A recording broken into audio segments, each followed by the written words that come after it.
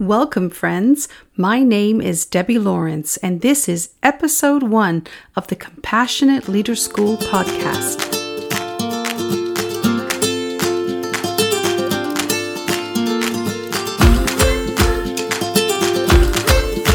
At last, we're here together.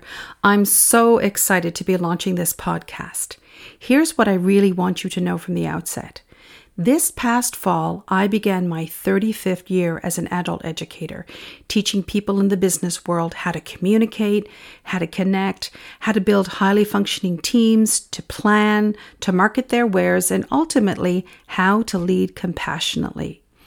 In doing so, I've dedicated countless hours leading programs customized for the business community, delivering corporate training, doing speaking engagements, and working one-on-one with mostly small business owners and their employees. Many of you listening today have participated in one or more of the 40-hour programs I've been teaching for a long time, and it's typically held in a boardroom setting. Now, you can imagine what is shared amongst a group of business people who spend 40, 60, 80, in some cases over 200 hours together in a space that I am proud to say is described by participants as safe and inviting and encouraging, so much so that this boardroom table has become known as our beloved wisdom table. I've seen and heard and learned a lot over the years, the specifics of which will forever stay at the table, but the learning is what I'm here to share. In fact, one of the main reasons I started this podcast was for my program participants and private clients. I wanted to be able to expand on our conversations in a different way. It's also my hope and intention that this podcast serve as a vehicle for bringing the teachings, guidance, tools, strategies, and encouragement to even more people. And I really want to reach beyond the shores of Atlantic Canada, where I've spent most of my teaching and coaching career. I want to be able to help business leaders and their employees in every nook and cranny, especially those in rural communities whose needs and challenges can be different than those of business leaders in major centers. So here's the plan. I am committed to bringing you an episode of the Compassionate Leader School podcast every second Sunday, with an eye to eventually making it a weekly get-together for us. But you know me, I believe in under-promising and over-delivering, so we'll start with bi-weekly. As a bonus, I'm about to over-deliver. I have uploaded 3 episodes, including this one to get you going, so happy listening. I've also decided to take a page out of the TED Talk world and keep each podcast around the 18-minute mark or less, although this first episode may be a little bit longer. TED organizers chose 18 minutes because research shows that 18 minutes is long enough for a speaker to flesh out an idea, and it's short enough that a listener can take it in, digest it, and understand all of the important information. So 18 minutes or less it is. Why Sunday? Well, because many of you have told me it's the one day of the week that you've got some time. You often refer to it as some me time for catching up and investing in your personal and professional development. I now hope your Sunday to-do list includes listening to the Compassionate Leader School podcast. Finally, I want to say thank you so much for listening. I hope it also means you have subscribed to the podcast, and if you haven't, I'll give you a nudge at the end of today's episode. You can also go to my website, debbielawrence.ca or abundantliving.ca. You'll land on the same page, and sign up for the podcast notices so you never miss an episode. I'll put a link in the show notes here to make that easier for you. All right, so now that we've taken care of all of that, I want to talk about why I chose to create the Compassionate Leader School podcast. Let me begin here. I spend most of my days talking with people, especially those in the business world who were in a leadership role, business owners, senior leaders in for-profit and non-for-profit organizations, supervisors, managers, and team leads. One of the most common things they say is, Debbie, I would be brilliant at my job. I would be on top of things and focused and energized if only I could be left alone to do what I do best. but I have to deal with people. Obviously, in the workplace, we need to interact with other human beings on a daily basis, or certainly most of us do. Yet that's the very thing that often drains us the most. And there's no escaping it unless you want to be a hermit on some secluded island. So it's a given. We have to deal with people. And I say, if we have to deal with people, let's do it as good as we can. On top of that, so many of you are conflicted about how you're supposed to show up and be as a leader. There's tons written about leadership, and so much of it makes it sound like you can, identify and cultivate your leadership style in 3 easy steps, or it's simply 30 days to leadership mastery. But here's the thing. It's not some series of simple steps. There's no app you can download for Instant Leadership 101 and you've got her done. You don't just say, this is my leadership style, and you become that. Being great at leading others starts with being great at leading yourself. It's a slow, meandering, sometimes messy path that requires time, the right intention, lots of skill development, trial and error, and experience. It also calls on your courage, your willingness to be appropriately vulnerable, to up-level your communication skills, and to be invested in relationships where it's not about being right, but being kind and respectful. Your leadership style is something you need to have a clear vision around.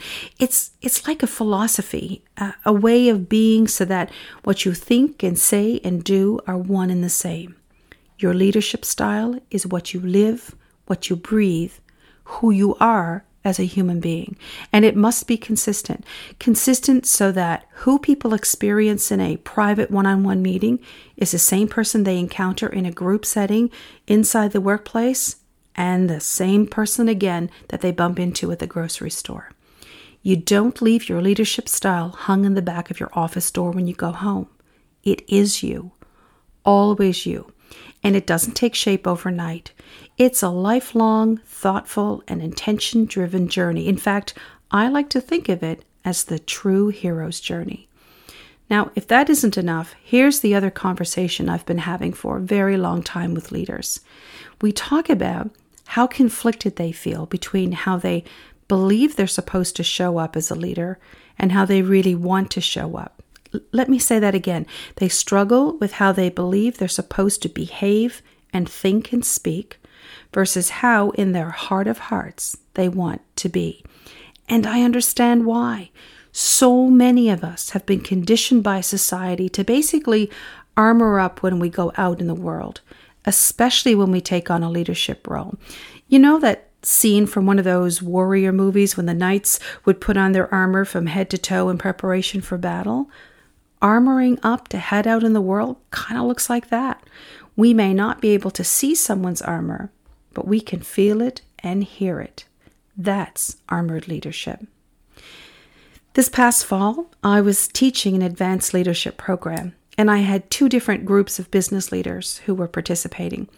For both groups, as we were sitting around the wisdom table, I asked them to share examples of the kinds of messages they had received over the years about what it takes to be a leader and what the consequences would be if they didn't abide by this unwritten and sometimes implied code of conduct. As people were sharing, and I was writing their memories on the flip chart, heads were nodding around the table because there was nothing new on this list for anyone in those rooms, including me. Here are some of the examples of what I'm talking about. If you want something done right, do it yourself. It's lonely at the top. You can't risk trusting other people because they're likely to let you down. The only person you can depend on is yourself. Never admit you don't know something. You'll lose their respect. Don't ask, tell. Otherwise, they'll think you're not in control. Give an inch and they'll take a mile every single time. Never let them see you sweat. They'll think you're weak. Those messages are like teachings, and many of us started to hear and absorb them from the time we were very young. They're sometimes spoken, certainly modeled, and as I mentioned before, often implied. And over the years, they take the form of what you could think of as a soundtrack that we play in our heads over and over again. And do you know how we respond to this kind of messaging, this conditioning we experience? We head out the door, but before we do, we suit up and prepare for battle. It gives birth to armored leadership, where it's really about doing whatever it takes to protect ourselves and fit in. The minute we think we'll be shown to be wrong or not have all of the answers, on goes the armor. I especially hear women entrepreneurs talk about feeling what's called the imposter syndrome, or feeling they might be in the deep end, in over their heads, and not look like they are enough. Strategic enough, smart enough, creative enough, strong enough, pretty enough. You get the picture. All that fuels armored leadership. And here's what you really need to know. Armoring up does not nurture cooperation. It's a force that works against collaboration, against community building, kindness, and sharing. There's no room for giving someone the benefit of the doubt when armor divides us. When we armor up, everyone loses. Our team, our customers, our community, and especially ourselves. Yet sadly, to a large extent, that is the world I experience every day. Armored people hungering for authentic human-to-human connection who are walking around so protected by their body shields. It's kind of crazy, right? So what do we do? Well, that's where compassion comes in, and that's the reason I created the Compassionate Leader School podcast and the programming I've developed around nurturing compassionate leadership in our business community. And it's one of those things, it can be scary to operate from a place of compassion. I can't tell you the number of conversations I've had over the years with people in a leadership role who struggle with even the idea of allowing their compassionate side to be seen, really seen. There's a huge hunger to feel free and courageous enough to show the full scope of our humanness, to be appropriately vulnerable, and to really connect with our teams. But there's this limiting belief that you can't be that way and be taken seriously all at the same time. They believe that this is not actually doable. I get it, because that was my belief for a very long time, that this combination was not achievable. I showed up armored because I thought that was the path to being respected and listened to, and the path to getting stuff done as a leader. How wrong was I? One of my favorite mantras, as so many of you know, is you've got to get comfortable feeling uncomfortable.